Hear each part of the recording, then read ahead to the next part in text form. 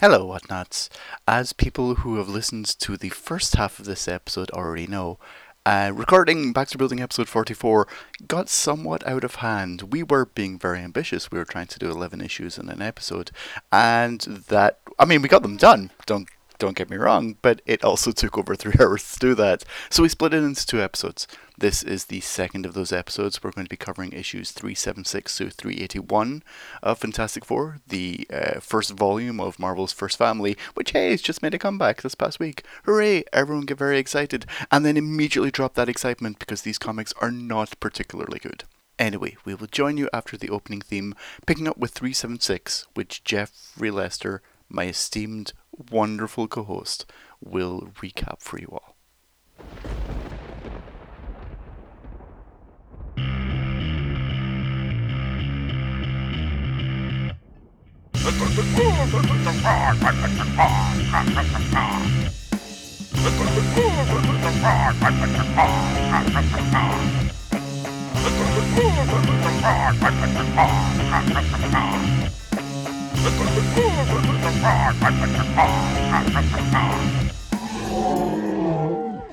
I'm going to try and take the weight off you, Graham, and try talking about issue 376. Let me recap. 376 to a future darkly.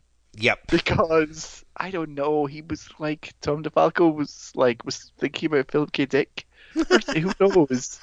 Well, you know what? Honestly, because I think there was he's aware that the book literally opens with a scene from Days of Future Past, told from the perspective of the 2 pages that involved Franklin and the death of Franklin in the seminal classic Uncanny X-Men 142 by Claremont and Byrne. I do believe that when you talk about X-Men 142, you have to call it the seminal classic. There was that law. I don't remember when it was passed, but yeah, you cannot say Uncanny X-Men 142 without saying seminal classic within 10 words on either side of it. So yeah, or else there's like a fine. Anyway, so yeah, it opens up with that scene. Here's where DeFalco drops the bomb on you. The whole Days of Future Past thing, DeFalco is like, yeah, but where they got all that tech to fuck everyone up? Well, of course, that was Reed Richards' tech, and Nathaniel Richards explaining that to everyone, and they're like, what? That's impossible. That is absolutely impossible. Reed's like, I control all of my patents and would never allow them to be misused. And Sue's like, well, that proves that we needn't worry about this, kind of conveniently but also, forgetting. no one says, but the Sentinels already exist and Reed didn't invent them. Well, no, but because they're kind of blah blah blah. There's a whole thing where it's like the reason why they've gotten worse. They became such efficient killing machines. No, I understand. Yeah. But it's just funny to me that Nathaniel Richards, first of all, says that he accidentally stumbled across. So the issue starts with 2 pages of Uncanny X-Men. Yeah. And then it cuts to Nathaniel Richards going, I'm telling you a story that I accidentally stumbled upon it while traveling across the time stream. Yep. Which is hilarious. But then none of the characters say, but we know the Sentinels. Mm-hmm. They exist. They've been around for years. They're all just like, can't be Reed. Reed wouldn't do that. Moving on. Well, because it's very clear they, like every other comic book reader at this point, have all read the seminal classic Uncanny X-Men 142 Days of Future Past. And so therefore, of course they're not surprised. I mean, they're all but kind of saying like, Johnny's like, I don't want to die that way. And Ben's like, well, you got to die some ways. You might as well die off panel. Because, of course, that's the thing. The only person who actually dies in that flashback is Franklin. And, of course, like a bunch of assholes, they're all like, oh, they're not worried about Franklin at all. They're like, oh, you mean I'm going to die? Wow. I mean, I'm already dead before this flashback starts. Like, that's really depressing. You mean the world goes on after I existed? It's kind of hilarious. And they're like, yeah, I found this time train. It's terrible. Like, and Franklin dies, and they're like, where were we? Oh, you got killed like 2 years before. Exactly. Like you've been dead for a while. I have to say, the entire reason I'm telling you this story is because I want to tell you the part that readers read like 10 years ago in that X-Men comic they liked. I've heard it's a seminal classic. Yes. It's got nothing to do with the rest of you. Well, I mean, to be fair, it would be the most on point characterization of a grandparent ever. To be like, oh, I came back in The son time. of grandson died. Who cares about my son? Who cares about the rest of you? My grandson dies. We have to prevent this time stream from happening no matter what. And they're like, wait, we've been dead? He's like, yeah, for years, but you don't understand. Like, yes, that is a grandfather. I have to tell you. He's totally like, the rest of them don't get it. You get it, Agatha. You're his grandmother. She's like, I'm not even related to him. He's like, yeah, but you're old. You know what I mean. She's like, I do. What is great is that so he tells this story and then you cut to lots of people like arguing about it. Sharon's like, "Oh, Ben's wearing the mask because he's upset," and then it cuts to Elijah being like, "I am a Skrull warrior. We should all die in combat," but they seem kind of bummed. And then it cuts to Agatha being like, I am a witch and I can tell that Nathaniel's telling the truth." And he has a thought that's essentially him being like, "She knows I'm lying. What's going on? I know. Wait, I've got some more flim flam." Yeah. Yep. Yeah. Sorry, weird. you were totally recapping. Let's continue. Oh, that's fine. Yeah, so recapping. So just as everyone's like, well, that's ridiculous. Reed has his patents, is like, oh my, well, guess what? Matt Murdock and Ms. Yukaki have arrived, and they're like, oh, well, it's kind of great because, again, in that whole world of like, okay, so there's a whole future timeline where we all die. Oh, our lawyers are here. Like, it's like, come on, guys. I mean, it's what is shitty Chekhov's gun? Yeah, because no it is literally like, well, as long as no one gives away our patents. What's that you say? You've given away our patents? Yeah, exactly. Like 3 pages later, and they're like, well, we're really glad. So basically, they have found out that, they mentioned the financial package, but the other penny doesn't drop, at least initially. But it's more like we've got to get Johnny to like arrange for his surrender, and you guys can accompany him if so. And of course Ben, who's like, no sense making a big production out of it. I'll go. And Johnny's like, oh, that's great. And then Lisha's like, if there's no objection, I would also like to join you. And Johnny's like, huh? What? And who can blame him? He says, you would? Yes, exactly. What? Oh, which it should be pointed out that at this point we're 376. We have already left Johnny being self-pitying. He's stopped being self-pitying because Ben has taken on the self-pitying. That's right. It just drops immediately. There is only enough self-pity to go around. Mm-hmm. And as soon as Ben got slashed by Wolverine's claws, Johnny stopped being self-pitying immediately. Mm-hmm. Mm-hmm. Yeah. I mean, honestly, there's a weird where apart from him having a couple of thought balloons that are just exposition recap, you're really out of Johnny's head pretty heavily. He just goes from being, once again, like, it's like, sorry Johnny, there's not enough room for actually everyone to have internal drama. The closest internal drama you're going to have is how your Skrull ex-wife feels about you, and you're only going to react to whatever she does or says. So have fun with that, Yes. So enjoy being the wah guy. So here he is breaking out his first of wah. So cut to Ben getting ready to take Johnny downtown. Sharon Ventura shows up and is like, hey, you seem like you're kind of upset. I care about you and you've completely shut me out of your life. And he's like, oh, yeah, gee, I can't imagine why. And she's like, what? You think it's just because about Doom and that I was like spying on the Fantastic Four? And like, no, it was totally just because I was like making surreptitious phone calls to him whenever your guys' back was turned. Like, spy. No, that's a heavy word, spy. I'm just doing it because he did me a solid, and I think he could do you a solid. And Ben's like, sure, Dr. Doom, he's not going to do a solid, and anyone who works with him is scum. Cut to a panel of her being like, that seems harsh. I wonder what does he mean? I do love that he basically is like, yep, anyone who works with Dr. Doom is shit. And the next panel is her sort of going, huh. Yeah. No thought balloon, no dialogue, just being like, huh. Yeah, exactly. The reader is left to imagine her going, huh, am I shit?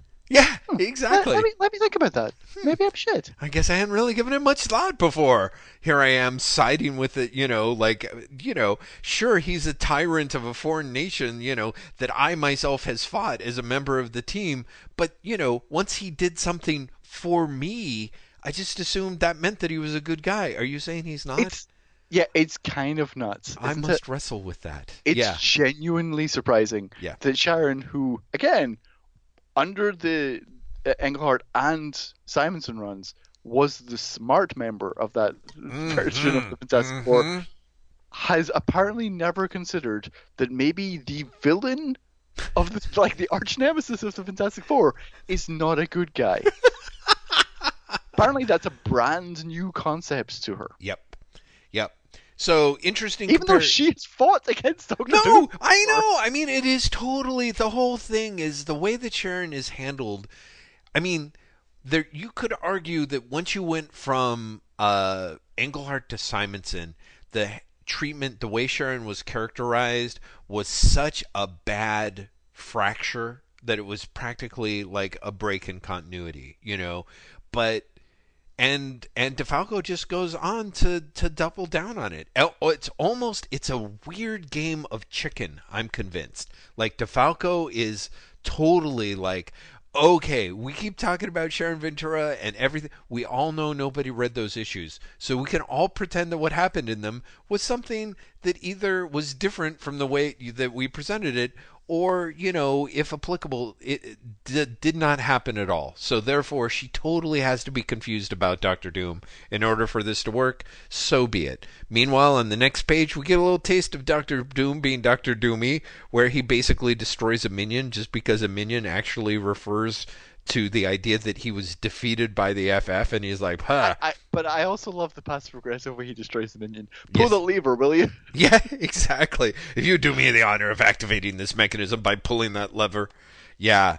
I have to say, like, it is kind of a shame they never got Kelsey Grammer to voice Doom because he's totally got that kind of, like, Still time. yeah, There's still time. could happen. Could happen. So, weirdly enough, compare contrast, you cut from Doctor Doom in close up to Reed in a close up, being like, what were you thinking, Yukaki? We can't afford a settlement of this magnitude. Not only have you promised the university that we'd build a new athletic center, as well as a new science library, but you've even given them my scientific patents. And she's like, Mr. Richards is your chief financial officer. I am fully aware of the severe economic strain this will place on Fantastic Four Incorporated. Apparently, you're not. No, because she's like, but trust me, $100 million lawsuit would be even worse. No, because you can win those. Like, there's a chance then you can settle. Just the whole idea that she walked out with that. So it is kind of great. Sue, of course, sides with the attorney because everything that Reed does is wrong. He's like, this is no time for another argument. She's like, name a better one. Meanwhile, Franklin begins turning into Frangry. And while he does, Nathaniel and Agatha are like, well, we're going to have to work together to make this happen, even though they'll hate us for it. Like, really dramatically, they're just like, yep. Okay, do you want to kill him? Yeah, let's kill him. You want to kill him? Yeah, let's kill him. Yep. Yeah. Yep, I've helped to raise this child from infancy, and I love him as dearly as my own. I pray that I have the strength to do what must be done. Well, basically, considering you more or less did the same thing to your own son, Agatha, I mean, let's face it, that's not going to be too hard for you, Yeah, right? but he was a dick. He was a dick, whereas Franklin is just Frangry, and, Franklin's like a dick in training. Well, that's it. They're really worried. They're like, if we're not careful, he's going to end up becoming a 90s douche. How can we do this? How can we break him of this habit? I know. It's the most desperate play ever. Meanwhile, Johnny's getting fingerprinted. He's getting his snapshot taken. He's getting all these photos, and Ben is kind of like, this sucks. I'm pissed. This isn't right to treat him like this. And Matt Murdock, interestingly enough, says you have to have faith in the system. Justice is slow, but eventually it triumphs. And you're like, okay, page of that. Then I think we're moving from, rather than 2-page subplots, it's now 1-page subplots, and they're alternating, which at least helps it feel like things are moving quickly. So you get Reed and Nathaniel talking. Reed's got his back turned, and bang, shot in the back by Nathable. Is that what we should call him? Maybe. Sure, let's call him. Well, to be fair, the real Cable analog is about to appear. Oh, Nathaniel that is just true. looks like Cable. Right. Yeah, that's true. That is true. Well, anyway, so he's like, "Yes, the time has come, Agatha Harkness. What time is that, old man?" Yeah, it's Sue getting old sassy and stuff, being all like, "It's Father-in-law or father-in-law." not. I love that. Father-in-law or not, I sense that you couldn't be trusted. Mm-hmm. That what one of the wonderful, and we'll get to this really in the next couple of issues, but one of the wonderful things about this Sue, besides the fact that like she is quite clearly not Sue Richards, and why is no one, getting a psychic involved to find out what the fuck is going on, is that this Sue literally trusts no one. Mm-hmm. Like you get the feeling that anyone will come up and be like, Sue, like, do you want a sandwich? And she'll be like, why would I eat a sandwich from you? Totally, totally, just total Heridian. Now the Bringing me thing, sandwiches. Now the thing that I think is interesting, Graham, and I do have to say is like on the what's fascinating is that the reader in several situations knows what nobody else in the comic doesn't, which is that Sue has confronted Malice during the Infinity War crossovers and has accepted her as not an external manifestation, but essentially an internal manifestation of her repression, of all of the negative stuff that she just put aside so that she could be happy Sue Storm. And we have a similar moment where Agatha and Nathaniel end up trying to have like a showdown, like they're trying to subdue Sue, which ends up turning Franklin frangry, so he's ending up fighting Nathaniel while Agatha is basically like, okay, I hate to break out the big guns, but I am now going to cast a spell that shows you that you have been conquered by like Malice. She's returned and controls you. Did I blow your mind? And of course, Sue's like, what? No, of course not. I already know. I've already known. She was already an integral part of me, which again is this thing that is supposed to be like, I don't know. Like, I have this thing where it's like, you have out of character Sue and you don't buy it, but it's very important that DeFalco continues to put this under the context of Sue is not being manipulated. This is her doing this of her own free will. Let's see what else is going on. A potentially interesting scene that both gets cut off before it goes anywhere and ends up coming to nothing is that Ben makes it a point to bring Lyja to meet Alicia, and says like, she's the Skrull who impersonated you, which is kind of like, I'm not exactly sure why either character would want that. I mean, Exactly. That just sounds awkward for everyone. yeah, And like many things, like for example, the page of Johnny getting fingerprinted goes nowhere. yeah, totally much of a nowhere scene. Meanwhile, so yes, back to the fight with Sue and Franklin versus the grandparents. Then Sharon jumps in and starts punching people up and throwing the table around. Then Mr. Fantastic recovers from being zappified. So it's everyone fighting everyone, but it's too late because Nathaniel ends up managing at literally one point in like what is the saddest failure of imagination. Rather, like Paul Ryan goes definitively anti Kirby Tech and has Nathaniel shoot like an honest to God fucking top at Mr. Fantastic to keep him destroyed for long enough that he can escape into the time stream with him. And then literally less than a page later of having everyone freak out, 2 pages, Nathaniel seems to come back. His special, weirdly elk-like power armor comes back. Everyone's like, "How dare you show your face again? What have you done with our son? Where's Franklin?" And as the suit takes off its helmet, it's like, "Your worries are over. I'm right here, Dad. Hi, everybody. I hope you missed me. I certainly missed all of you." And suddenly we have, oh shit, Franklin is now, I guess, a teenager. Who knows? With tech on his face. What? He's years older. What has happened? Our minds are blown if we've never read an X-Men comic. Amazing. It's true. Like it suddenly. Also, I could be wrong, but isn't Cable's name Nathan? Oh, I don't know. I mean, yes. I ultimately he's Nathan Summers, right? So I Right. guess they're being, yeah, good call. Ooh my. Yeah, so So Nathaniel Richards yeah. reenacts the Cable origin.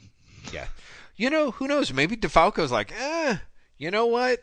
Let's. How about I blow Let's your lean into mind? it. Yeah, let's lean into it like heavily.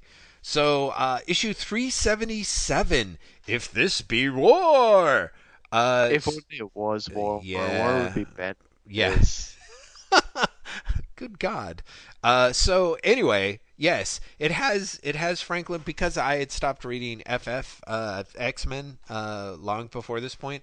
I'm not paying much attention to Cable, so to me, basically Franklin Richards is kind of like if you had the Schwarzenegger Terminator from Terminator 2 grab young John Connor and essentially drag him into the time stream to train him to be the ultimate warrior in the pillars of the future, and then he manages to come back, and it's great. It's hilarious. The opening page is narrated by Franklin. I grew up as an outcast, a renegade who spent his formative years bouncing from one war-torn alternate timeline to the next.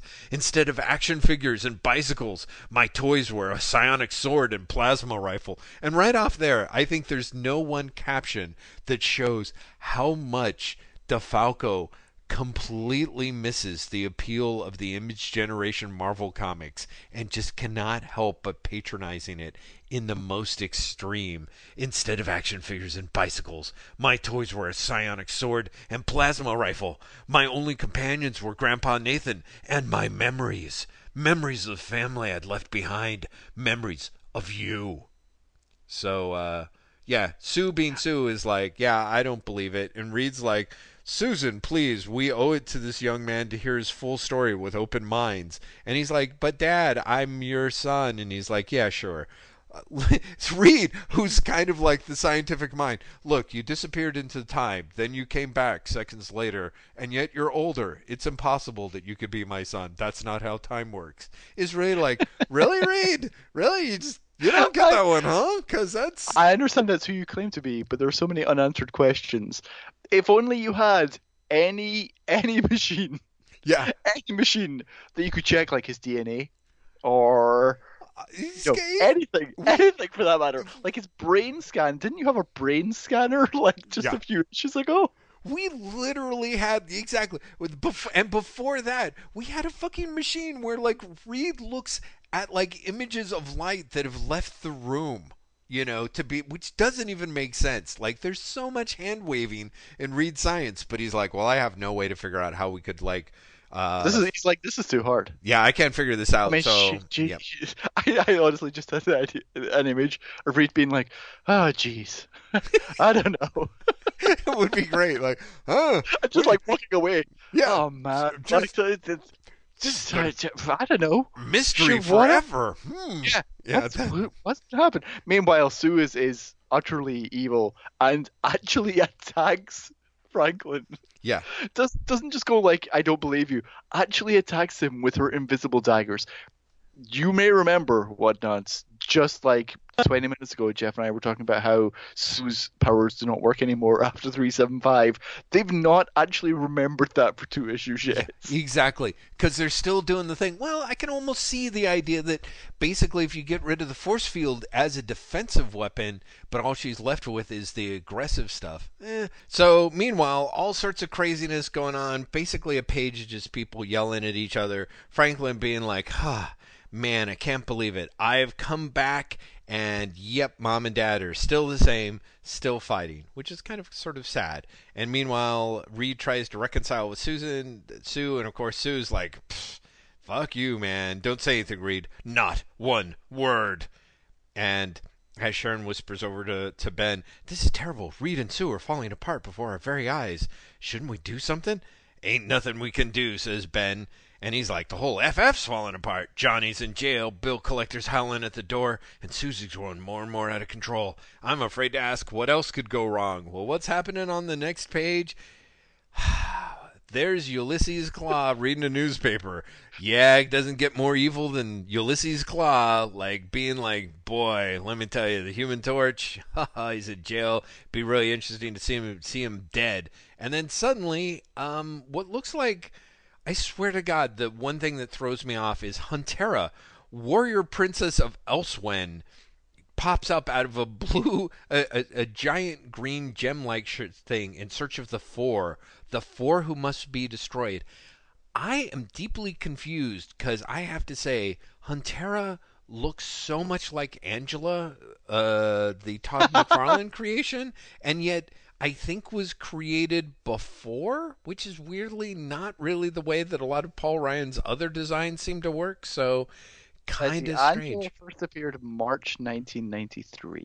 Oh, then maybe this is because this is also 1993, and only Yeah, by I'm seeing what issue she appears in because this is what 377. this is 377, which is June is cover dated, which means that it's actually what 3 months earlier, right? Yeah, So that also puts it March. around March. Yeah. Yeah.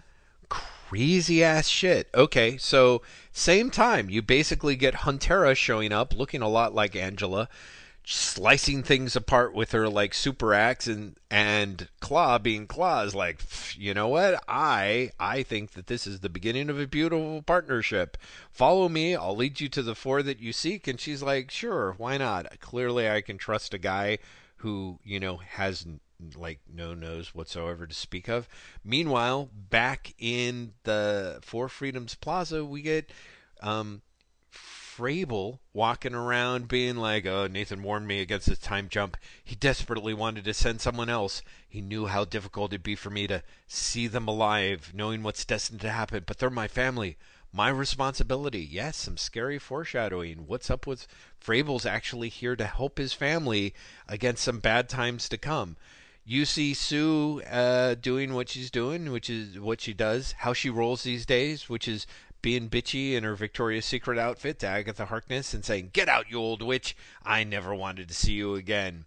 So, and it's interesting. Agatha is very much totally like, I'm truly sorry you denied the pleasure of raising your childhood, but it's like, raising your child to adulthood, Susan. But do you hate me because I tried to save the world, or because in the course of doing so I peered into the depths of your very soul and beheld the malice within?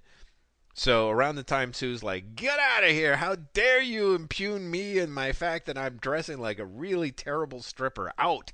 And meanwhile, Franklin, overhearing this, is like, oh, Mom, I know what's in store for you, and I desperately wish I could spare you the horrible pain which is to come, but I can't allow anything to interfere with my true mission, not even my feelings for you. Which, okay, like, Tom, you could have really rephrased that last one. That's a little ooky, that last little panel, No, right? but also Franklin is Cable now. Like they've just lived the thing. Yeah.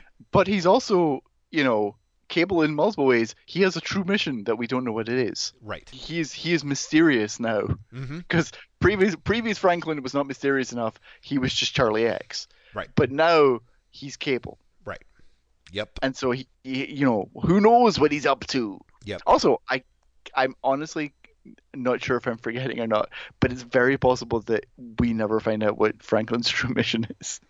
That would not surprise me at all, because everything about that is simply like, oh, foreshadowing of terrible times to come is what sells comics, huh?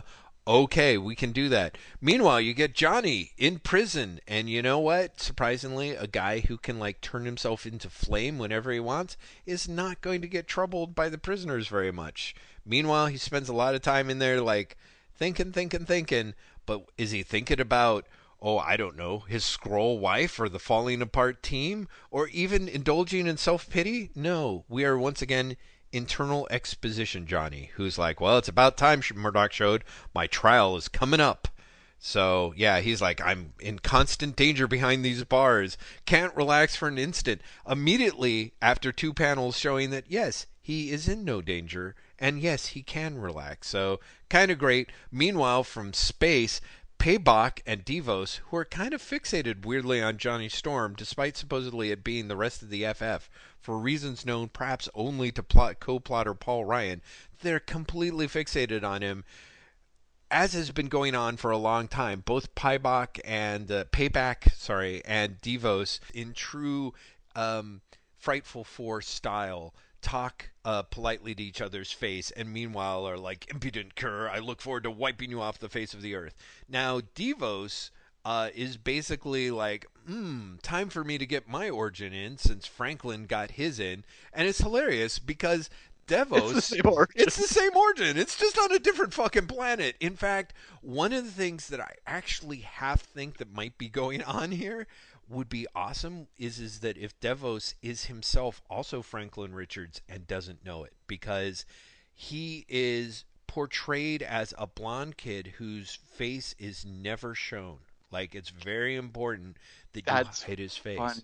Yeah. Because I actually took it as and again, this is me assuming that their work, DeFalco and Ryan are not in sync. Yeah. But I honestly had assumed that Devos was on the opposite side of the fight from Franklin. Right, which again sort of makes sense because he starts off as like this kid who's like hiding among the ruins as raiders like destroyed his world, and then the soldiers came and claimed him and trained him and turned him to a super efficient killing machine.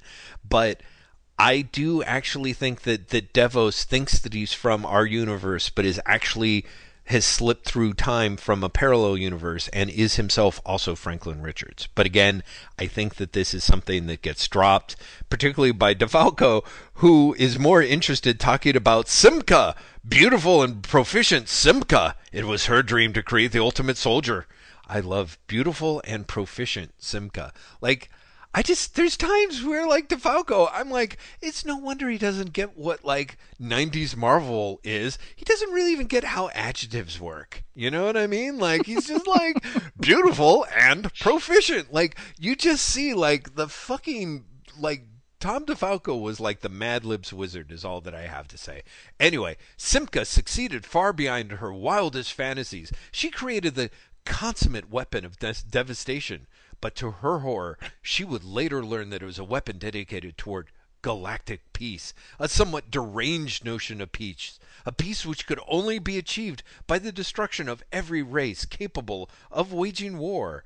And so Devos is kind of, yeah, I mean, again, there's some weirdo stuff of thanks to his little armor and outfit. Like, there's one panel there where you see him with his little thing sticking out. And it's very much Paul Ryan being kind of like, yeah, I've created the Predator, who is also the Terminator. Like, honestly, I deserve some kind of award. And let's face it, if he was working for Dark Horse, he would still be getting work to this very fucking day. Because that's all an entire publishing arm of Dark Horse really wants, right? So, meanwhile, while he's sitting there, like, figuring out how to deliver payback to payback or Pybok and take out the entire warmongering Earth, we get to cut back on Elijah, who, in the same sort of confusion, I sometimes wonder if if it's supposed to be pronounced Leisha or Elijah. Right? Because I always say Elijah, who even knows? But I realize if it's like Leisha, it's more like Alicia. Right? So, again, in that weird way of, like, is she supposed to be a slight play on Alicia with that name? Well, she was a play on Alicia. Yeah. So, sure. Right. But, of course, anyway, who knows how it's pronounced? The main thing is she's got something going on with her stomach. Johnny has begged for news of our baby, she thinks, while clutching her stomach and doubled over. But I cannot. I dare not tell him the truth. Franklin, who of course knows, is like, Elijah, you all right? I thought I heard a scream. She's like, oh, I'm fine. Just expressing a little frustration while dressing for Johnny's trial.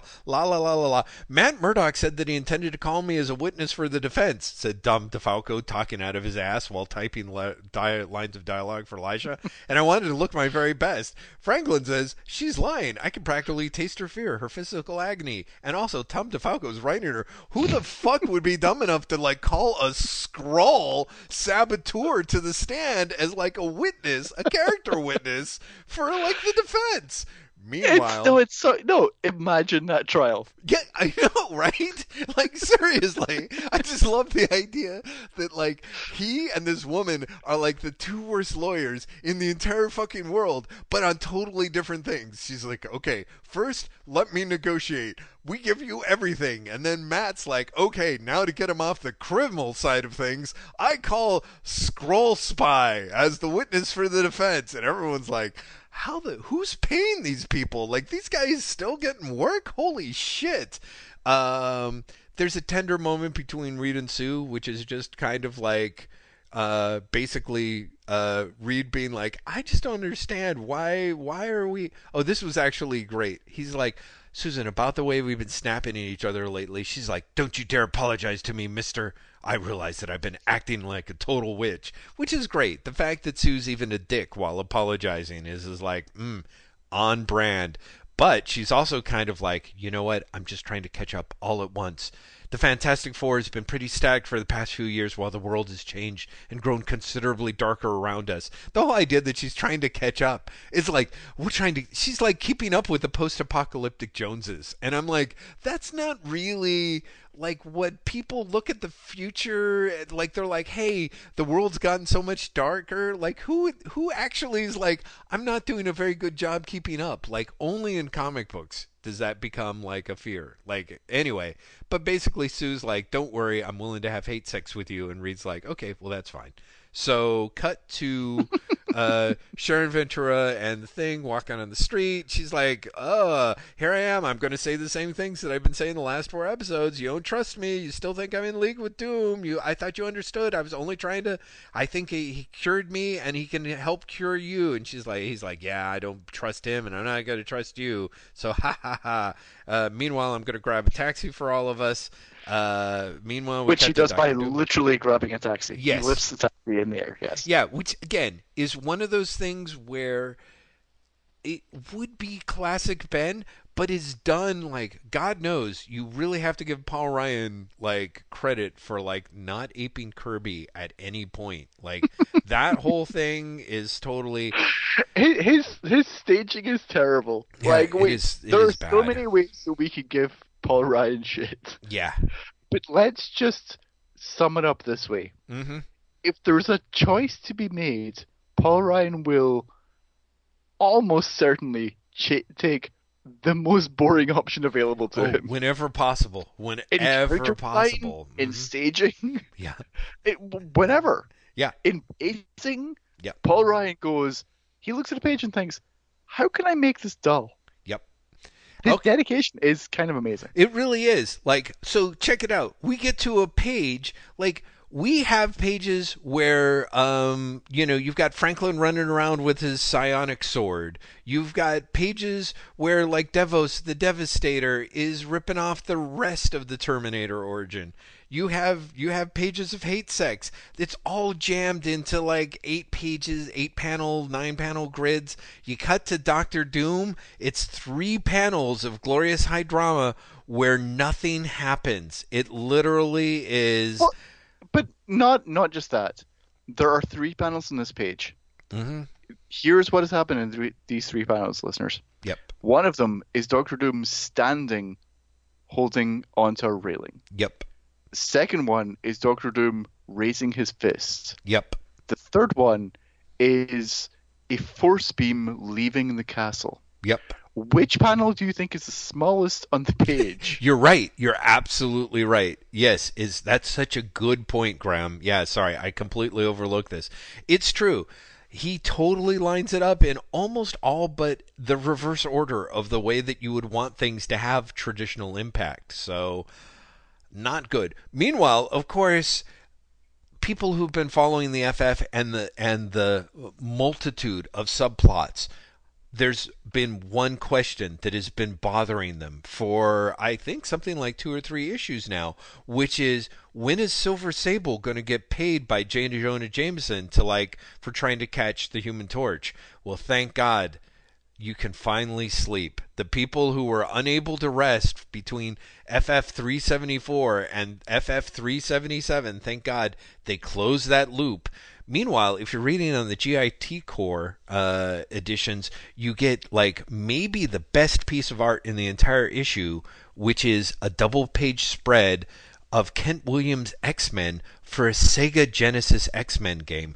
It's very fucking strange because it's literally Kent Williams getting paid shit tons of money to draw his super expressionistic X-Men in his most like, I'm ripping off Bill Sienkiewicz-y type style, unless it turns out to actually be Sienkiewicz trying to rip off Kent Williamson. But all of which is to say, the best art in the issue is a video game ad, and it's not part of the story. So Murdoch is prepping Johnny for trial, and he's like, "Okay, listen, just relax, tell the truth. You have nothing to hide. Like, because we've settled with the university, I think you're going to be totally okay." And then for whatever weird reason, Bridget O'Neill stops by and is like, "I wanted to thank you ever since they released me from the hospital." And he says, "No problem, pretty lady. I've been a hard man to get a hold of lately. Glad to see you're doing okay." Elijah, perhaps sensibly, is like, "Pretty lady? What the fuck?"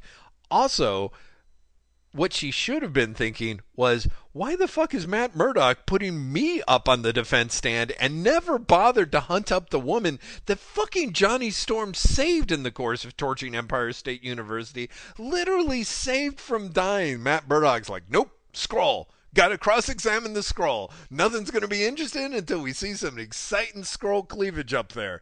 So Matt Murdock's there being like, "Your Honor, no one disputes the fact that the burning of Empire State University was a great tragedy, but blah, blah, blah, blah, blah, blah." And finally, Payback and Devos are like, "Shut up. You are so boring. We've broken through the wall, and we're going to fuck you up." And everyone's like, "Oh my God. Well, it's not such a big deal. We probably, okay, but we can probably beat their asses." But then Claw and Foe Angela come in through the next thing. Claw and some kind of barbarian princess. And they're all there to beat the shit out of the FF, who at this point are like Elijah, Sue, Reed, and Ben, who, ironically enough, is left on his mask but took off his shirt. So I don't know. Yeah. Look, priorities. Yeah, exactly. Should I just go into recapping 378 and then we can talk about what's great in these issues, which is great because nothing's great in these issues. I was gonna say, what is great in these issues? Yeah, go into 378 because it's there's nothing great in these Exactly. Issues. Go, Jeff, go. It's chaos in the courtroom, and it starts with Johnny Storm leaping over and knocking Murdoch out of the way, saying, "Murdoch, get down!" And of course, Matt being like, "You moron, I was fine. I was getting ready to push him aside," which is great because the caption is, "Though blinded as a teenager, Matt Murdock's remaining senses have been enhanced to a superhuman degree." Not really like, his ability to dodge stuff, but just his senses. So I just love the idea that it's like, that caption is like, therefore, he really knows that Johnny Storm's being an idiot here. You get a double-page spread, which is surprising because it's actually Paul Ryan is penciling and plotting or co-plotting, and you get a double-page panel, but of course, it's really dull. It is the world's dullest fight, where the new Frightful Four, everything he does in the most boring fashion imaginable. Yeah, it's one of the things that I'm always fascinated with is how much he takes Mr. Fantastic and it's literally as many times as possible uses. It's almost like the Ultra Burn. Like Paul Ryan's like, "I'm not doing Mr. Fantastic posing in any way that he didn't pose in FF #1." Because if there's one go-to move that Paul Ryan loves, it's like having Mr. Fantastic like kind of bend his torso in twain and then like maybe throw a fist out. But like the whole torso in twain is like really boring and passive looking. Meanwhile, you've got Angela attacking Sue, who's looking very strangely Martha Stewart maternally in that thing. Elijah is fighting like Devos, and since nobody knows how either of their powers work, it appears to be a total standstill. Payback / Pybok, who used to have the powers of all the X-Men, is pretty much just like freezing guy and glowing fist guy. And meanwhile, you've got literally what's great is that this is the height of drama in that you have 4 superheroes fighting 4 villains, and on the sideline are 3 more superheroes in civilian identity. So even though it looks like it's a one-on-one match of high drama... Wait, 3 more? Yeah, well, because Johnny's crouching behind a table and he's the Human Torch. You've got Matt Murdock, who's Daredevil, and you've got Peter Parker, who's Spider-Man with his spider sense tingling. So I want to draw your attention to 2 other people there, though. J. Jonah Jameson, Betsy O'Neill. Oh, right. Yes. And Sandman and Clark Kent. Oh, yeah, I guess that is Clark Kent. Is that Clark Kent? Good call. Yes. And I guess actually that's the hair of Silver Sable right next to J. Jonah Jameson. So, yeah. Honestly, this is you've never seen so many people packed to like such lack of dramatic effect. So once again, Ben's getting hit in his soft spot, which is his face. And which is great because Johnny's like, Ben's taking a terrific pounding all in the face, but he's too pig-headed to back off. I'm just like, he's getting punched in the face. Like, who gets a chance to really be like, oh, I'm getting punched in the face. You know what I'm going to do? I'm going to hang out and get punched some more. Like, I don't think Johnny's been punched a lot and doesn't know that it, like, hurts and you can't do anything because you're getting punched. Meanwhile, Murdoch's like, you can't join this battle. They want to trick you into causing another fire to prove you're a menace to society. And let's face it, if you think about it, Payback does slash Pybok does not know how the justice system works here, because every time Johnny is about to like risk being prosecuted by the law, Pybok more or less shows up and is like, hopefully this will make Johnny Storm do something really super stupid. Which made sense before, but in this one where Matt Murdock's like, no, you can't, it doesn't make much sense. So, meanwhile, what's great is Matt Murdock's like, you can't do anything. Don't do anything. You cannot join this battle. You're going to get in trouble. And Johnny's like, okay, I'll listen to, where'd he go? And of course, Matt Murdock's in the next room turning into Daredevil because he's like, fuck it, I got to get in on this action. I just love the idea that Daredevil is like totally like, do as I say, not as I do. I got to kick some ass. To be fair, that actually works for Daredevil. It is. It is actually the most thematically consistent. Like, that is what Matt Murdock's doing in his own book at around this time. But it is kind of surprising because I don't think DeFalco meant to capture it. So, meanwhile, J. Jonah Jameson is shocked that Spider-Man has shown up. Meanwhile, Silver Sable's like, who cares? Only amateurs risk their lives when they have nothing to gain. And Sandman's like, yeah, I kind of owe it to Ben Grimm to, like, help him out. And she's like, oh, okay, I'll help you out. But, you know, don't expect a voucher for this operation, which is like, huh? Really? What? So, yeah. So Lisha's the one who's like, basically, she thinks holding the fight together. Meanwhile, she like basically in another scene that totally makes no sense dramatically. The way Ryan casts it, Lisha decides to literally blow a hole open and claw with her laser fist power. And you get a sort of a cute effect of him being like with an enormous cartoon-sized hole in front of him, being like, I'm made of living sound. It doesn't matter what you do with my body. Now I get to zap you around. Anyway, Sandman jumps into the fray. Spider-Man jumps into the fray.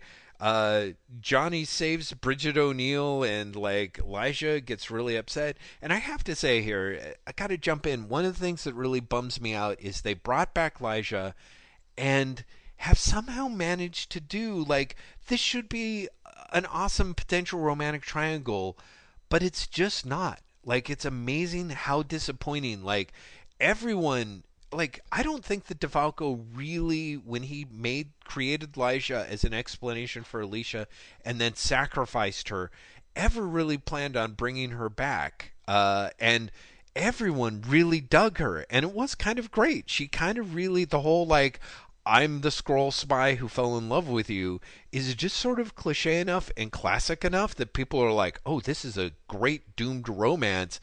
Let's bring it back. She dies. Well, yeah, she like dies. Bring it back. Bring it back does nothing. Yeah. No, it absolutely doesn't do anything, and in fact is frustrating because she's basically doing, I love him, I hate him, like basically, I hate him, or do I, now I'm jealous, I can't tell him about our baby, or even whether or not we have it, and I'm not going to tell the reader, because frankly I'm not even really sure that we know, kind of thing. Exactly. What is going on with the baby? Sure, baby. Let's just keep saying baby a lot. Yeah, exactly.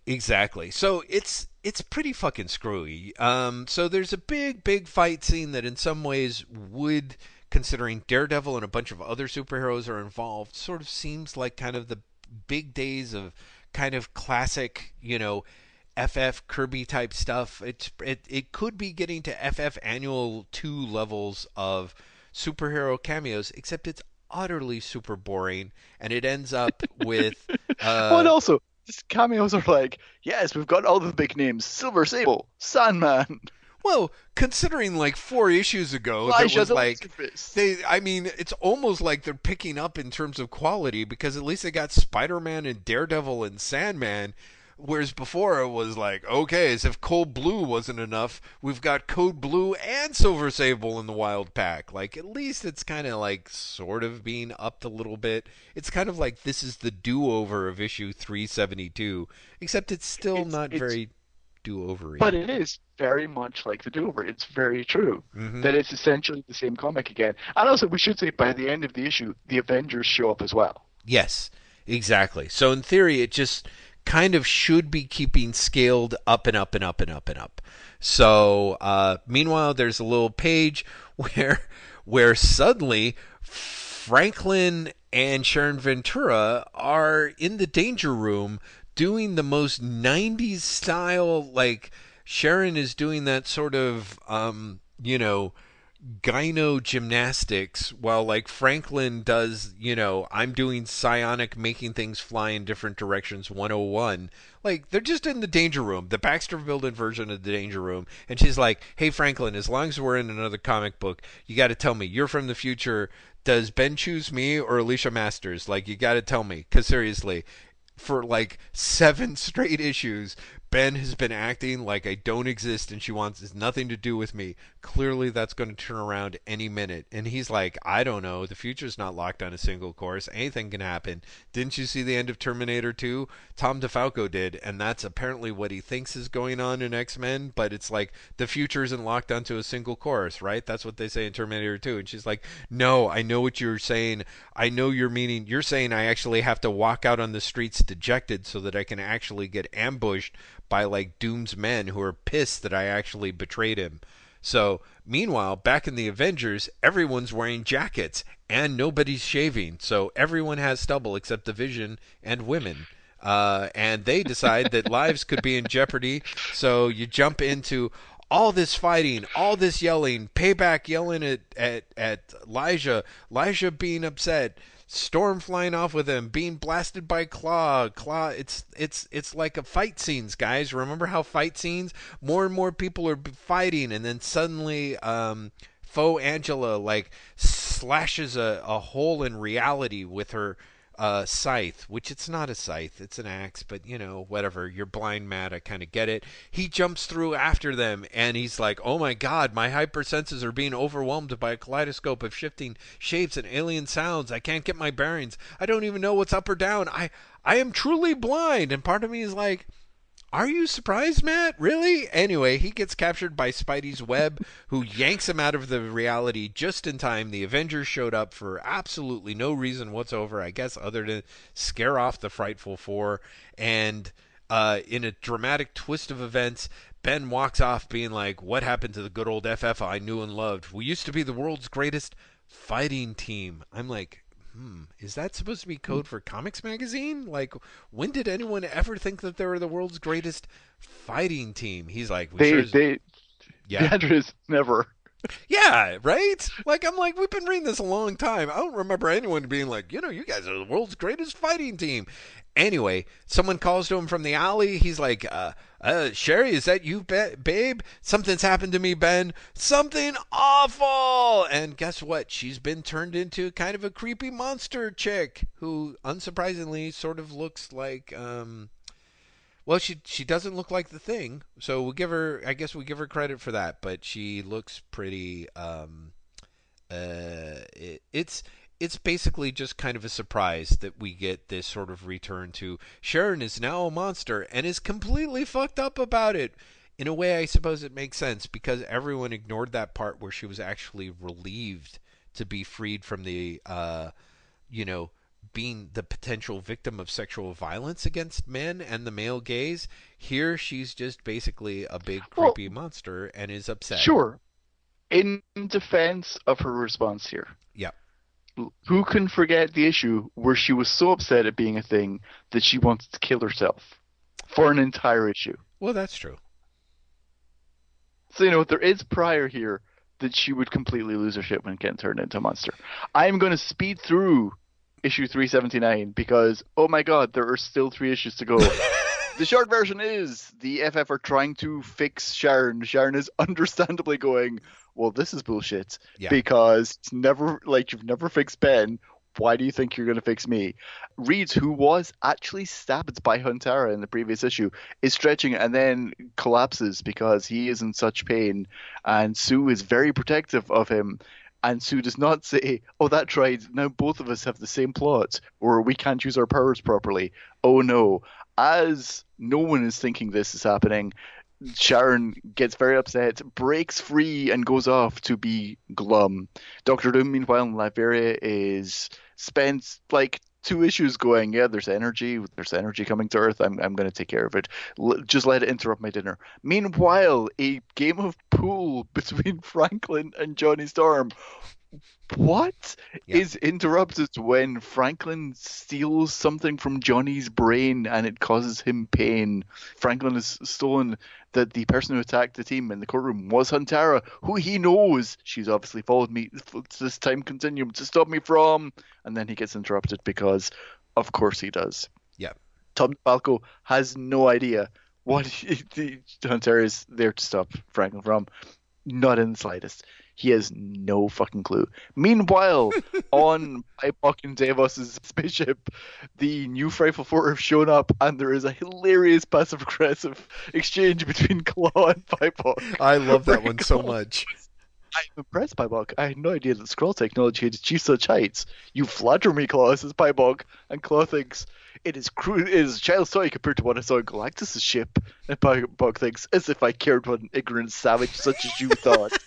I love that. Again, this is a page that serves no purpose other than amusing us with that exchange. Yes. Again, nothing happens in these pages. Well, although, if you don't mind, I do have to say, although it's understated, there's an exchange between Davos and Huntara, where he's like, you acquitted yourself in our recent battle with the FF like a true warrior born, Huntara. Are there many of such skill on your homeworld? And she's like, aye, many are mighty or brave are the people of Elsewhere. Why do you ask, Davos? And he's like, just curious. And interestingly enough, DeFalco doesn't have time to actually hang a lampshade on it. Davos is all about destroying anyone who's capable of committing war. And Huntara has just more or less given up the game that she comes from a warrior planet. And so Davos is putting the gentle people of Elsewhere are now on his cosmic shit list. Yeah, that would be important if Davos ever appeared again outside of these comics.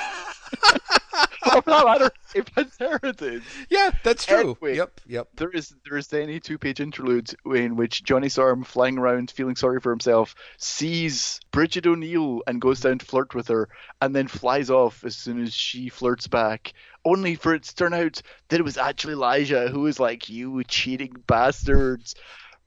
Which is, again, 2 pages of what? But also super weird. Elijah's like, everything's going on. Why do I go away and then disguise myself as Bridget O'Neill in case Johnny happens to run across me? Yeah. So, like, it's Ben catches up with Sharon. She's a monster. They fight. The fight goes on actually for a few pages, for like 4 or 5 pages. Yeah. Reed gets out of bed because even though he is in pain, he's got to help. And Sue is like, oh my God, I love him. Even though I'm currently evil bitch Sue, I do love him anyway. Look how selfless he is. Yep. Sharon goes to the subway station in the middle of the fight. Ben realizes that she is trying to commit suicide by touching the third rail. They wrestle, and Sharon does exactly what she wants and dies. Except she doesn't. Yeah. Ben runs away. He is distraught. He is traumatized. He runs away as the rest of Fantastic Four arrive. They realize she's still alive. Ben is too far gone at this point and instead jumps on top of the pogo plane because he's blaming Doctor Doom, and he's going to go and make Doctor Doom pay. As he is in flight, Doctor Doom realizes that he is coming, thinks it is the entire Fantastic Four, which I love. Yes. And destroys the pogo plane. Yeah. To be continued. Yeah. I do love the Doom's like, oh yeah, okay, the plan totally worked. So now all the Fantastic Four are coming, right? So I can destroy the plane and kill all of them. Yes. And like, he never thought it would just be the thing. I do really like that. Yeah, that is actually very fun. So, yeah.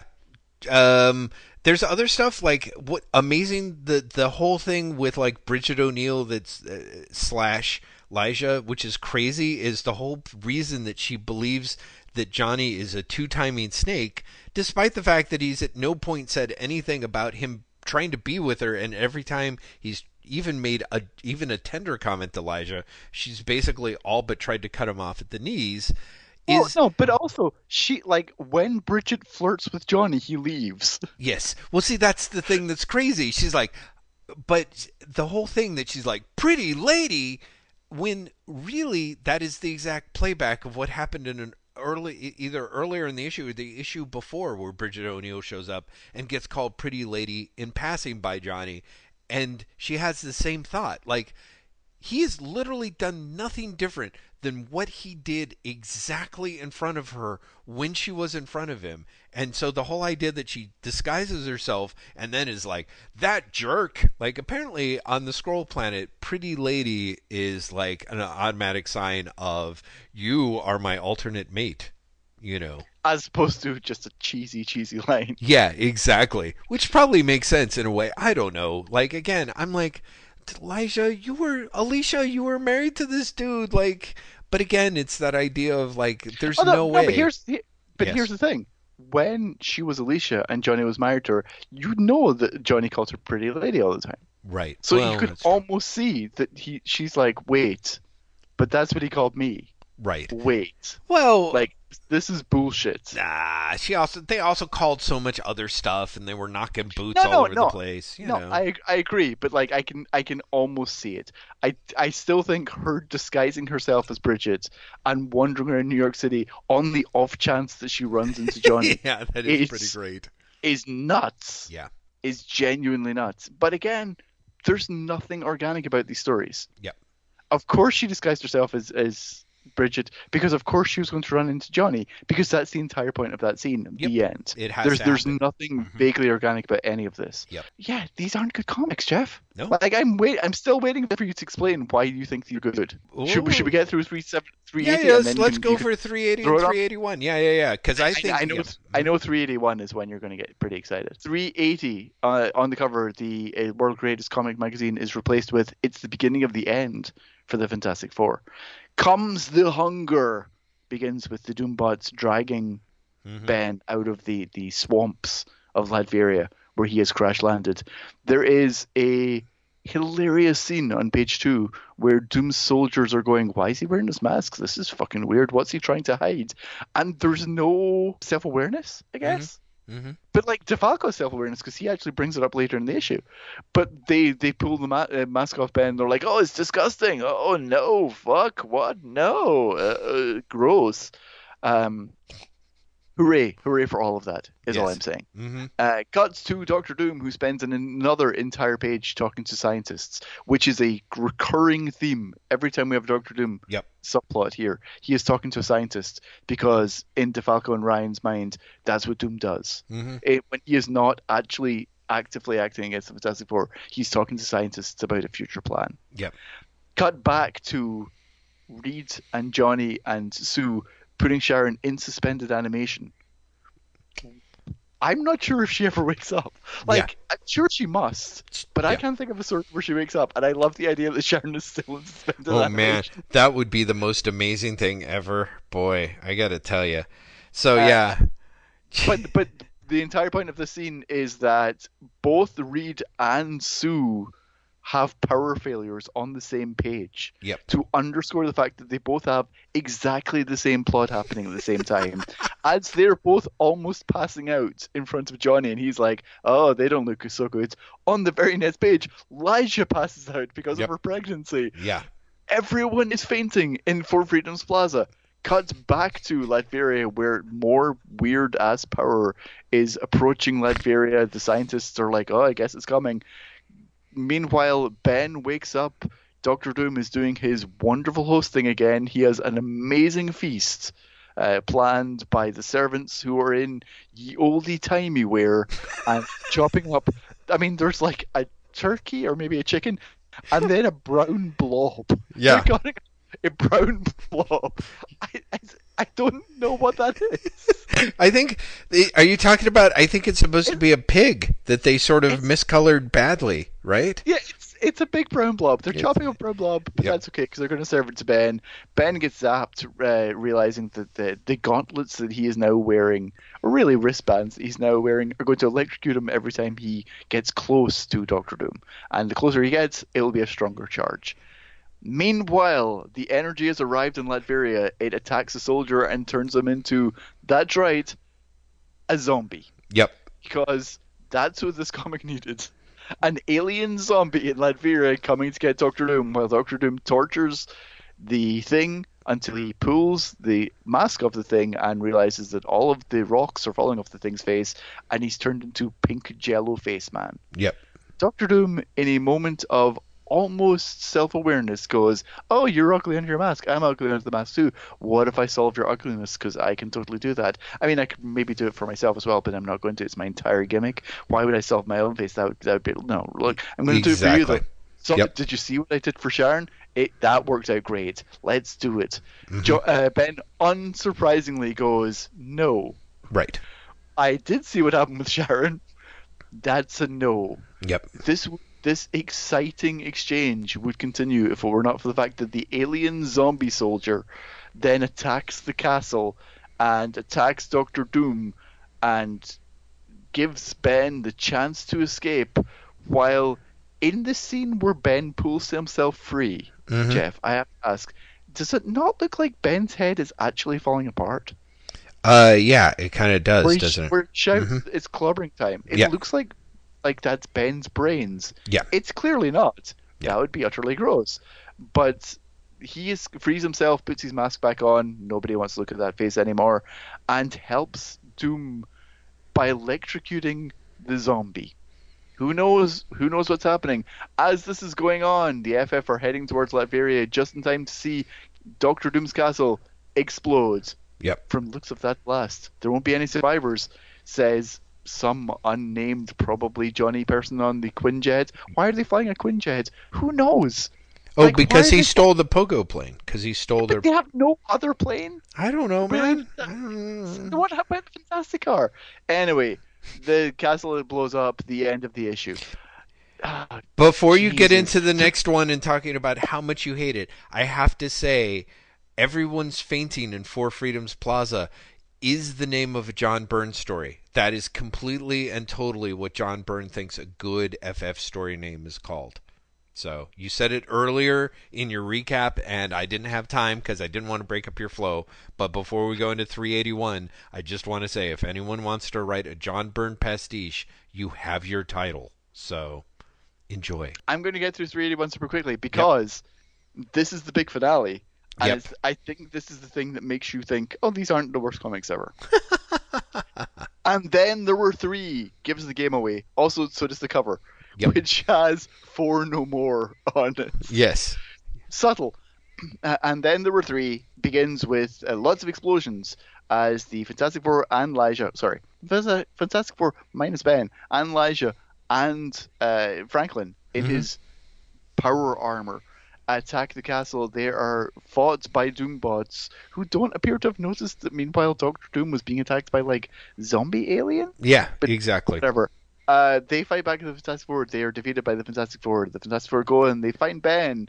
They find Doctor Doom, who it would never allow Reed Richards to help him stand up. He can stand up by himself. Meanwhile, the power that turned the soldier into the zombie is now floating around and decides it's time that he should make his own body and turn into generic like bat demon. Oh my god. I gotta tell you, it's like, talk about the idea of doing the FF's greatest hits when it's not even the greatest hits. I'm like, oh my god, they basically went and are like, oh yeah, let's draw something like that looks like from the Rich Buckler era, you know? Like, this is totally like, oh god, Darkoth, you know? This is like the Darkoth, the Demolisher. Wait, did you say Darkoth? Darkoth. No, I was trying to remember his name, but you know who I'm talking about? Yeah, no, Darkoth. Yeah. Darkoth. He has got Darkoth, yeah. Yeah. I just like Narkarth. Narkarth. No. That was just me mumbling. Anyway, so yes, he turns into like really generic, like this looks like that guy, like a reject from like the D&D Monster Manual. So I was going to say this is how generic it looks. It looks like a reject from The Defenders when J.M. DeMatteis was writing it. Oh yeah, that is I hope absolutely true. everyone understands Yeah, that how lazy that looks. this is supposed to be He sexy gargoyle. Yeah, yeah, he's anyway. Demon Dude is wandering around Latveria. The Fantastic Four are helping Doom fight him. He fights like Demon Dude can shoot a flame out of his eyes. yeah, God knows how. There's a big fat battle in Latveria, and Doom's like, we should team up, even though like, why would we team up? I am Doom, but really, I'm getting my ass kicked. yeah. Let's team up in a wonderful, absolutely gratuitous two-panel sequence. While Reed and Doom are talking about this, Sue goes, Reed and Doom are very different, but very similar. Still, if you think about it, Latveria does show what it would be, how great it would be to rule a country. Any man could do it, or woman, and looks into the mirror, and it's Malice. Yes, yep. It's wow, what is even happening? I'll tell you what's happening. Elijah the Laser Fist turns into an inexplicable feather bird woman. Yeah, For why? Because she could fly anyway. Why Right. does she turn into a feather bird woman? Up. Just because. Long story short, everyone teams up to do it. Doom almost dies in doing it, but they beat him. As he is lying dying, he says to Reed, like, there's one last thing I need your help with. And Reed's like, whatever, I am good, sure, I will help you. And in genuinely a great last page cliffhanger, he goes, yeah, the one thing I need to do is I actually need to kill you. And he kills both of them. Yeah, He blows them both up. yeah, And that is the last page of the comic. yeah. Which is, honestly, we've done 11 issues of shit, and it is almost worth it Yep. for Doom going, there's just one last thing I need to do before I die. I understand I'm going to die. And that last thing is I have to kill you. Yes. And actually, you know, That is great. yeah, that is a great moment. And honestly, in a bit of storytelling savviness that the rest of these issues totally lack, the issue, I realize, opens with Reed offering to help Doom. He says, "Here, Doom, give me your hand. Are you mad, Richards? Doom needs no aid from you or any man." So there's basically the setup here that Doom is totally like, you know, don't believe him when he's doing it. But it really does say something very basic about Reed's nature, that Reed's always going to offer his hand. But yeah, the idea that Doom is basically like, yeah, I'm dying and I got to take you out, even though I look like a Muppet, is kind of great.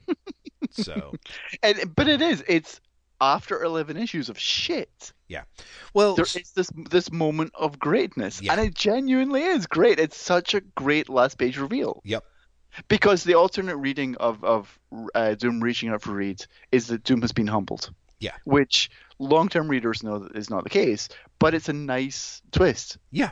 Yeah. That you do think for a second, oh wait, has he learned his lesson? And he's very much just the opposite. Yeah. No, and it is. Very It's much, one of those yeah. things that's pretty great because you almost see it as that moment that might happen, but also ultimately doesn't. You know, DeFalco very much doubles down on it. And in that sense, because honestly, DeFalco, perhaps unsurprisingly, is relatively okay at Doom. He's not, it's not my world's favorite Doom, like this is the best moment of it, but there's lots of other great shots. The whole scene where like Doom has all this dessert that he basically eats right in front of Ben, and then, you know, is kind of like, package this up and send it to some poor innocent in my village. And then, you know, there's another great moment in there where it's like sort of like he's like, yes, you know, he's basically talking to the thing. He's like, I've been deeply misunderstood by everyone and misrepresented.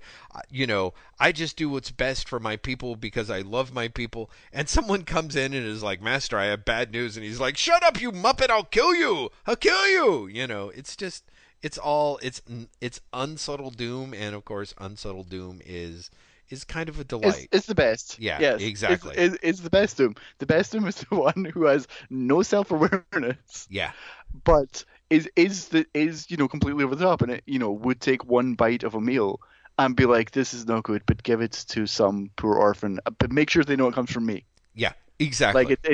Like make sure they know it's me, Hmm. that they'll like it even more because I've tried to eat it. Like Yes. that make like That's actually a it's brilliant very important. touch. Yeah, exactly. That is a brilliant touch. Yeah. One last bit of great doomness before I really do rush us towards the end Yep. is in 381 there was a great scene where father is talking to his son and Yes. saying, "You're not smiling, and we have to smile a lot here.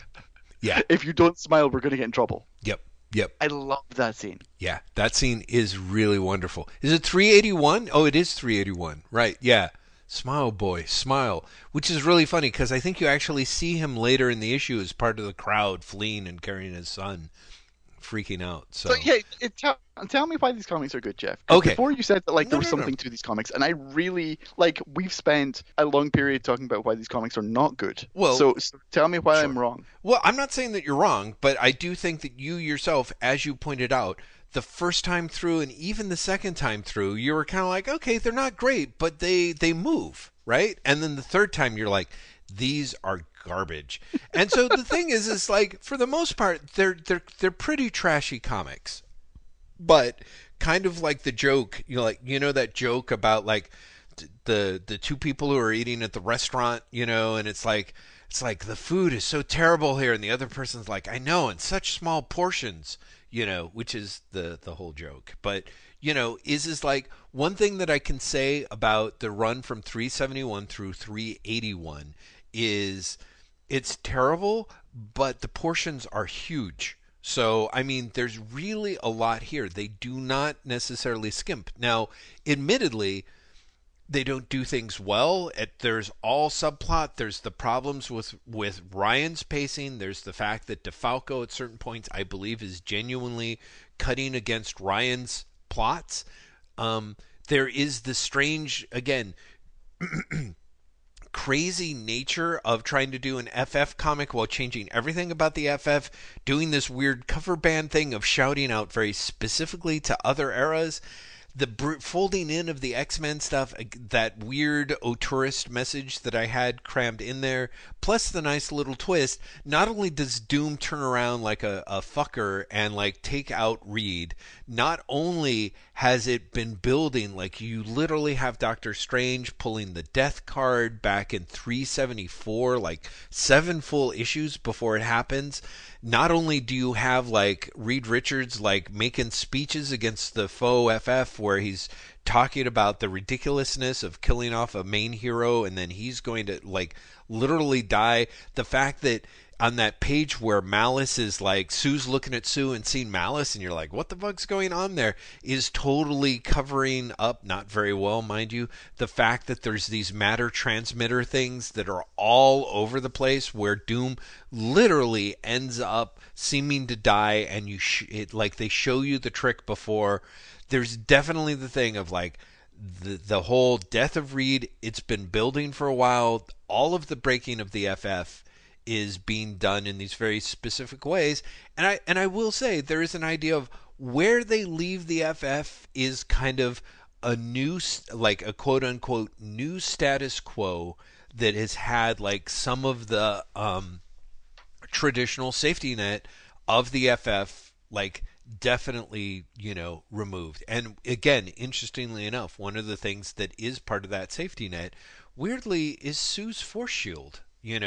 So I don't know if you remember, but like remember that one issue where like it's way back in the Stan and Jack era, like very early on, and more or less like Reed gets tired of everyone else complaining about his leadership, and he's like, okay, you knuckleheads, you go and lead.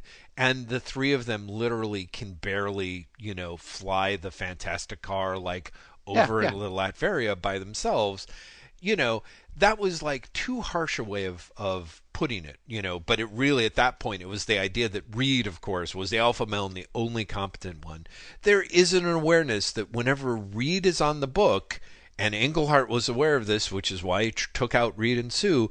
As long as Reed is there, the book, there's a certain lack of genuine threat that's always going to be there.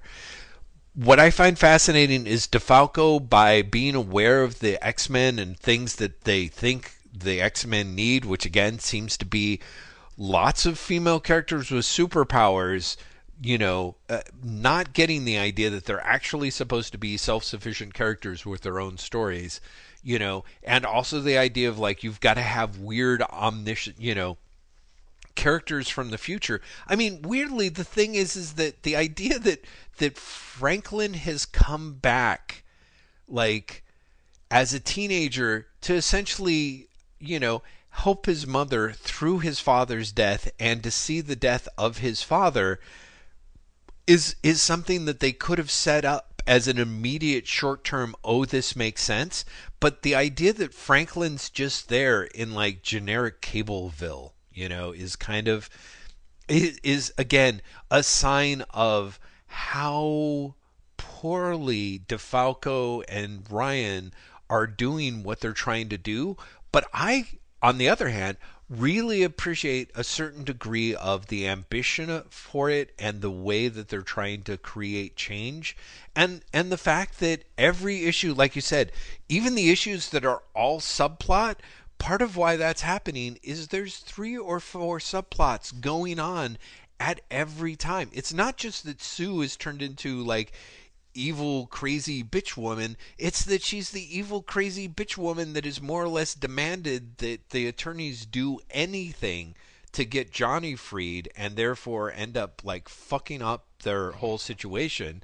It's not just the fact that like Lysia's like in love with Johnny and also hates him at the same time. There's some other weird thing going on with her baby. Like everyone's pretty much got multiple subplots going on at once, except for Reed, who really, because he ends up being, even with his broken powers at a certain point, is the most well-adjusted member of the team, and that's the member that they decide to cut. I'm like, okay, like this is a very different FF. It's interesting that it's enough conventionally like it's no Englehart reinvention. You know what I mean? Like, you've got a thing, admittedly, he's like the grim and gritty thing, but you don't have like a she thing. She's definitely taken off the board beforehand. You've got Victoria's Secret Sue, who's like just a real weird mess, and you've got Johnny, who's got like a super-powered ex-wife who's got all kinds of crazy secrets. Like, I'm like, DeFalco and Ryan have sort of reinvented it with a bunch of motivators that can generate stories for a time to come. Now, I totally get it. They're not going to be doing a good job of it at all. But I just admire the sheer moxie of DeFalco being like, I'm going to make this fucking book sell, goddammit.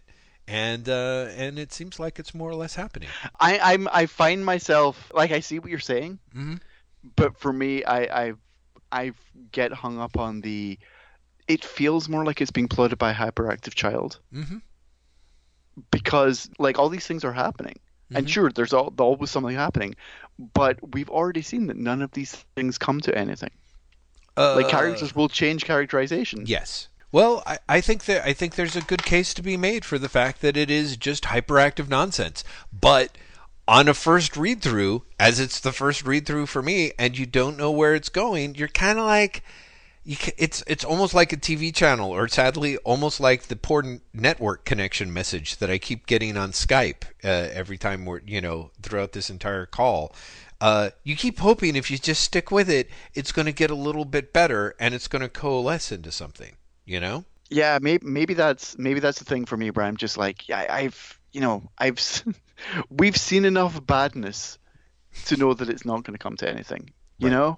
That I don't have the faith, and therefore for me it's just really excitable nonsense, and that's not enough for me to give it the credit that maybe it deserves. No, I don't think that it does, because there's a little bit of, and this is a problem that the X-Men themselves fell into, and I would also posit like later Marvel writers, like dudes like Brian Bendis, as long as every story serves no linchpin it serves no purpose than essentially being the linchpin to launch the next bigger story that is going to be even more reality breaking with other crazy consequences. And the only crazy consequence is it opens up another thing for the next new groundbreaking story when it's just event, and it's inorganic.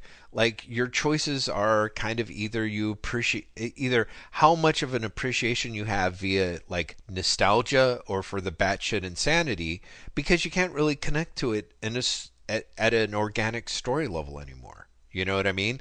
Like, and you kind of can if you think that it's going to pay off in a, future. But let's face it, Graham, you're basically the Franklin Richards of Baxter Building Podcast. You've known the whole time what was going to happen, but you still came back and went through it all again anyway. So I'm here to help you through it, Jeff. yes, apparently I'm you are. here to help you through it.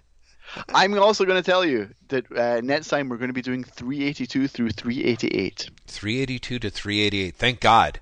That's not going to go into a 4-hour podcast, I hope. No, that's this one. Yeah. I'm so excited to edit this tomorrow. He utterly lied. So sorry, Graham. I know you must hate me. I totally get it. It's our own fault for doing 11 issues. That was dumb. Yeah. Well, no, because you were like, there's not going to be anything to discuss. And I'm like, did I tell you about my meta context? You're like, fuck. You should have known. You also meta context. I know, Graham. I should have. 382 to 388, we get to see the immediate aftermath of Reed and Doom's death, question mark? Well, because obviously they come back. We've seen Reed since then. Yes, right. We do know. Graham, we got to close this sucker down because I have to say, you keep dropping out. I'm a little worried. Yes, me too. We are going to have show notes for this up on Monday at waitwhatpodcast.com. There is also waitwhatpod.tumblr.com. There is an instagram.com/waitwhatpod. And there is a Twitter account at waitwhatpodcasts. We also have Jeff Lester's solo Twitter at lazybastard at LAZYBASTID. And I am on Twitter solo at Graham M, at GRAEMEM. And Baxter Building exists thanks to the kindness of, I'd say strangers, but we actually know who a lot of you are. Jeff, tell people about Patreon. Yeah, Patreon's amazing. It's a place where people who appreciate all the totally for free quote unquote entertainment that we provide to you can like throw us a little bit of as one listener recently put it, the filthy lucre. To help continue to make this possible, keep us inspired and motivated. We are super grateful to them, including the kind crew at American Ninth Art Studios, as well as Empress Audrey, Queen of the Galaxy, to whom we're especially grateful for their continuing support of this podcast, as well as keeping our future as Devos the Destroyer free as possible, which we appreciate. And we should also say that we are grateful to all of our listeners. The fact that you tune in and listen to us thrash out comics as terrible as these is a genuinely merciful and compassionate act. Graham? For everyone who's stuck with us this entire episode, God bless you. You have patience more than we have patience. I don't think that Jeff would still be listening if he was listening to this podcast. Jeff, it's a Baxter Building. Do you want to sing us out? Oh, yeah, I definitely would. Thank you so much for joining us, everyone. We'll see you next time in the lobby of the Baxter Building.